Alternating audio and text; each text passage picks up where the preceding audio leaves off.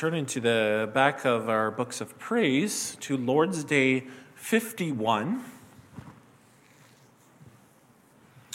Going through the Lord's Prayer. Our question is, what is the fifth petition? And the answer, and forgive us our debts, as we also have forgiven our debtors. That is, for the sake of Christ's blood, do not impute to us, wretched sinners, any of our transgressions, nor the evil which still clings to us. As we also find this evidence of your grace in us, that we are fully determined, wholeheartedly, to forgive our neighbor.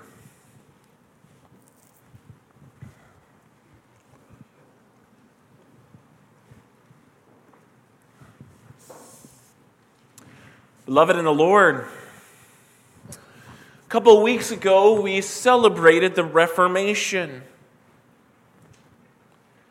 It's fitting that we come to Lord's Day 51 around this time, because through the Reformation, God reminded his people that our entire salvation is based on one thing: his grace.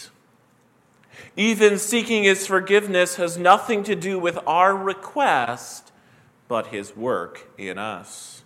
And the Catechism reminds us of this moment in history, partly because it's a historical document that was written at that time. And we hear the hope of the author of the Catechism in the explanation of this petition. God will not hold our sins against us. God will not hold against us the evil that still clings to us. We, the wretched sinners, are contrasted with the exceeding greatness of the love of God and causing us to share in the righteousness of Christ. The reason we remember Reformation Day is not because of the greatness of the reformers, but the greatness of God in reminding his people of his grace. So the best way to honor and remember the reformers is to remember the goodness and the kindness of our God in sending us our Lord Jesus Christ, who forgives sins. I bring you the word of the Lord under the theme, Forgive us, O Lord. First, we're going to look at God's free gift. God's free gift of grace in Jesus Christ on the cross. And second, grace upon grace. God's free gift in Christ works itself out in our lives so that we also forgive one another.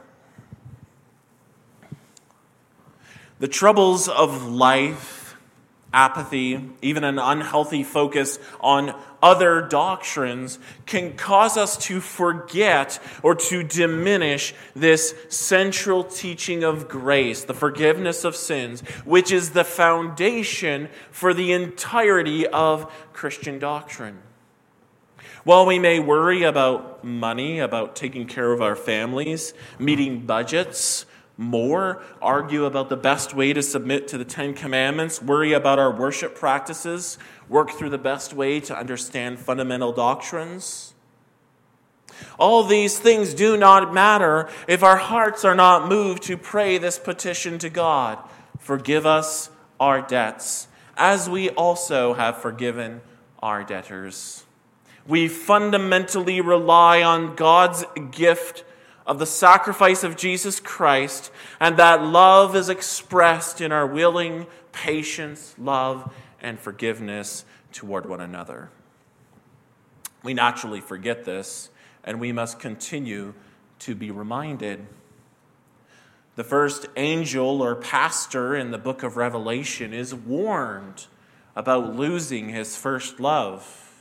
He's so careful to keep the church pure, but he forgets the greatest matters of the law, mercy and justice. He forgets the fundamental grace that is foundational to the work of God and his servants. And in forgetting, he's no longer moved by the overflowing love toward the God who loved him and toward the neighbor whom God has chosen to love. Paul calls his work the ministry of reconciliation in 2 Corinthians 5. His work is to encourage people to pray this prayer with the confidence that God does forgive sins. He does this through the word of Christ crucified. He does this through the signs of the baptism and the Lord's Supper that point us to that same overflowing and free love of God. All these central things are supposed to remind us about what this prayer is about, why we want to continue to pray this prayer. Forgive us, O Lord. And we're encouraged in these things to know that Christ really does forgive all sins freely and without any of our own work. He covers them for the sake of the sacrifice of Christ on the cross. This request itself is ultimately part of God's work of reconciliation. He comes to us and moves us to pray this prayer. And we come to him not for the first time, not for the second, but for the 1,000th time upon many times, approaching based on Christ's blood. As John says, for those who sin, we know that we have an advocate before the Father, a propitiation. Propitiation, an emblem of the work he did for us. The Greek word for propitiation goes back to the structure of the temple, and it's used of the mercy seat, where the blood of the sacrifice was set before God.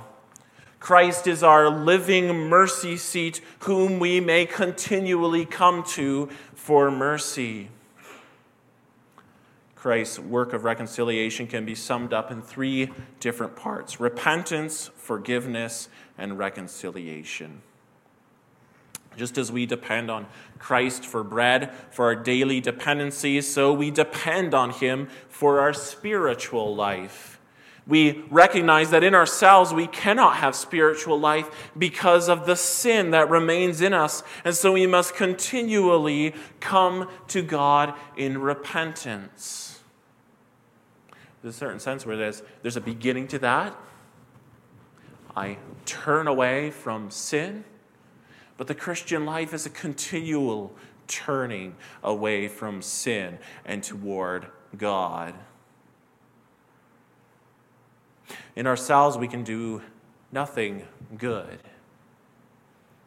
Now, it's interesting to think about this for a moment, because Adam, before the fall, had to depend on bread just as we do. We just prayed, or we just studied, give us this day our daily bread.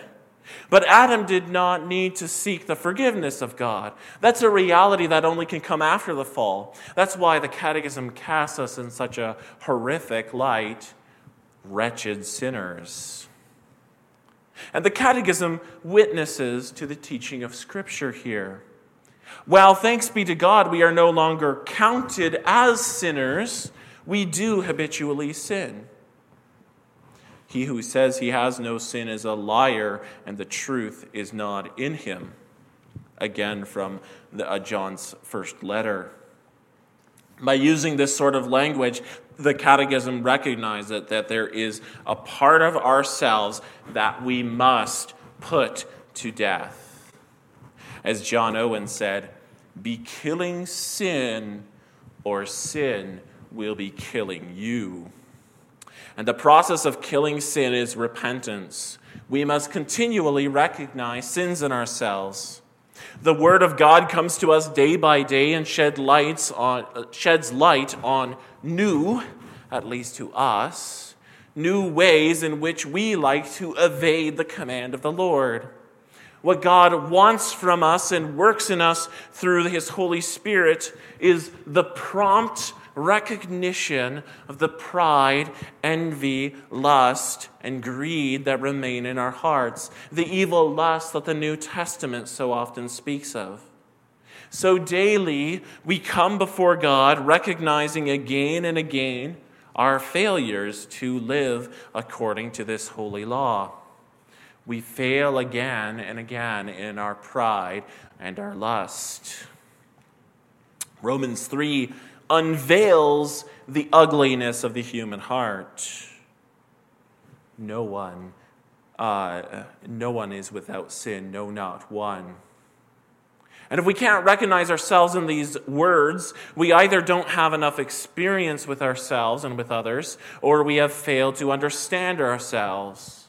Paul's point is that this is the common human experience, both of Jew and Greek, of both believers and unbelievers. The difference is that believers recognize that this is their wicked nature and seek the free gift that is given in Christ Jesus. We often look at history and we can't believe the evil that regular run-of-the-mill people get involved in. How did the slave trade happen? How did Christian Britain treat the First Nations so badly? How did Christian Russia become the host for one of the most evil ideologies the world has ever seen? How did Christian Germany cause the Holocaust? And we think, I wouldn't participate. I would have stood against that evil. Statistically speaking, you probably wouldn't have stood against these things. The reality is, as Romans 3 reveals, as the Catechism reveals, we all have these sorts of evil in us. Given the right circumstances, we are the bloodthirsty murderer, the rapist, the whore, and the sodomite.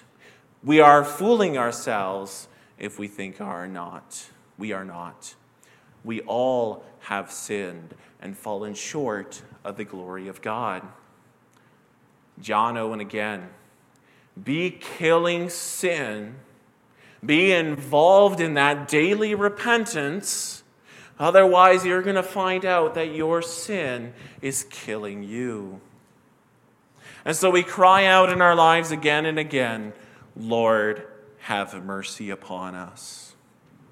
And the good news is that the Lord does have mercy. We pray, O Lord, forgive us, because the Lord, out of his wide and wondrous love, forgives. He does not count these sins against us. He does not count the sin that remains against us. He does not count that our sinful hearts touch our prayers, even our prayers. And he does not count that against us either. He does this for the sake of Christ's blood. And that's why Christ's blood is the most precious thing in the world. And that precious gift was poured out beyond measure for us so that we can drink from the cup of judgment and be safe because Christ died on the cross. And in this, God begins the process of reconciliation. Christ offered forgiveness while we were still estranged from God. While we were still his enemies, he offered forgiveness. Usually we think repentance, then forgiveness, then reconciliation. But Christ offered forgiveness while we were still estranged. Through faith, we can come to him and receive all the benefits of the cross. And in him, we begin the process of reconciliation, as through the Spirit, more and more sin is uncovered, so that more and more we hate ourselves. The glory of this all is that even while we continue to experience the remnants of our sinful nature in our lives, even while we battle against sin and we're engaged in crucifying that sin, even as sometimes we lose in that battle for a day, we at the same time in Christ are fully approved of and fully received into the courts of God. God has fully accepted us in answer to our prayers, even though he knows that we must be renewed and reconciled through the Spirit of Christ Jesus. That brings us to our second point, grace upon grace. The teaching of Christ to pray for forgiveness has an interesting clause at the end, as we also have forgiven our debtors. This seems to fly in the face of what we've already heard. Isn't God's grace given freely without any of our merit or contribution? But this is not the intent of Christ's teaching in this phrase. Rather, this phrase is meant to encourage the Christian in his confidence that God will forgive his sins because God is working by his grace so that he forgives, is willing to forgive his fellow man. We can tell that this is how we ought to interpret this because the teaching of Christ in Scripture is that our forgiveness of one another is based on Christ's forgiveness. Paul establishes the pattern for the church in Colossians, forgiving one another even as Christ has forgiven you. This means that this prayer is part of every stage of the Christian life, and the Christian can approach God confidently because by the grace of the Holy Spirit, he has shown forgiveness to his neighbor. Martin Luther suggested that those who fail to forgive others do not really even want God to forgive them. They're not looking for forgiveness of a debt. They're looking to excuse themselves, to justify themselves, rather than recognize the reality of their state before God. Because if they did recognize that, they would love to forgive others. While this doesn't take away the difficulty of going through the reconciliation process with others, recognizing this truth is important. If we really do experience God's grace, we will share it with others. It has to come. That's why the Scripture uses plant imagery so often. Good plants will produce good fruit. It's fascinating that of all the good works we're called to do, it is the one that our Lord singles out as the service that most clearly demonstrates that the grace of God is working in us.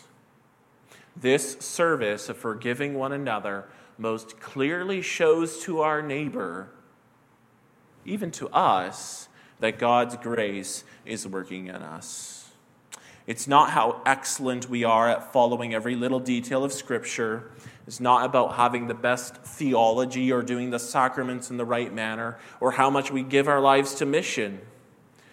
Yes, prayer is the most important part of thankfulness, but we can't judge the heart.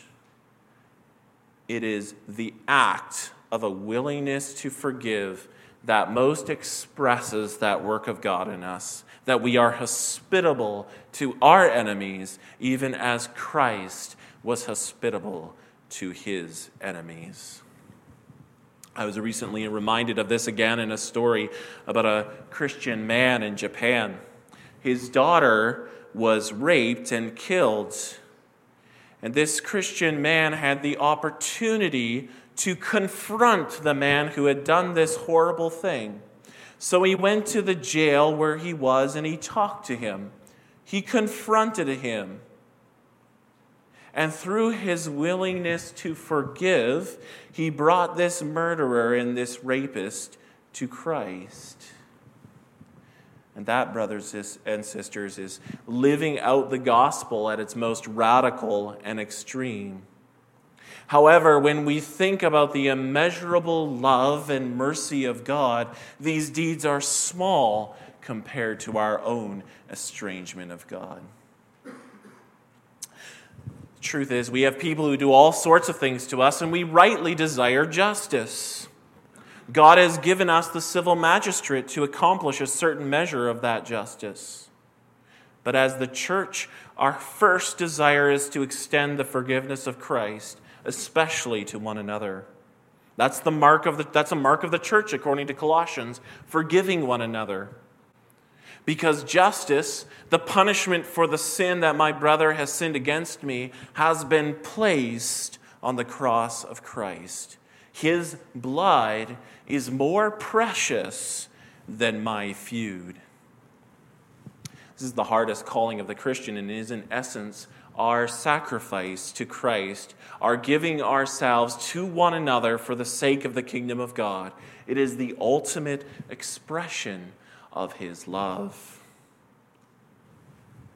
Like God's forgiveness, forgiveness between one another, forgiveness that results in reconciliation, also takes two willing parties. One party must recognize the need for repentance, and the other must recognize the need for forgiveness. Problems arise when one party is not willing to forgive, or one party is not willing to repent. Therefore, the Catechism doesn't simply say forgive, rather it commands the attitude of forgiveness. Sometimes, the reason the Catechism uses this sort of language is because sometimes if there's no repentance, it's not possible to give that forgiveness because the other party is not willing to receive that forgiveness. So the Catechism commands the attitude of forgiveness. Just as Christ is set up as a propitiation for all mankind, while only certain men receive his forgiveness, those who have faith in him, so the Christian is made in Christ a source of forgiveness. As the Catechism says, we are fully determined wholeheartedly to forgive our neighbor. Fully determined wholeheartedly to forgive our neighbor. That's what we need to aim for here.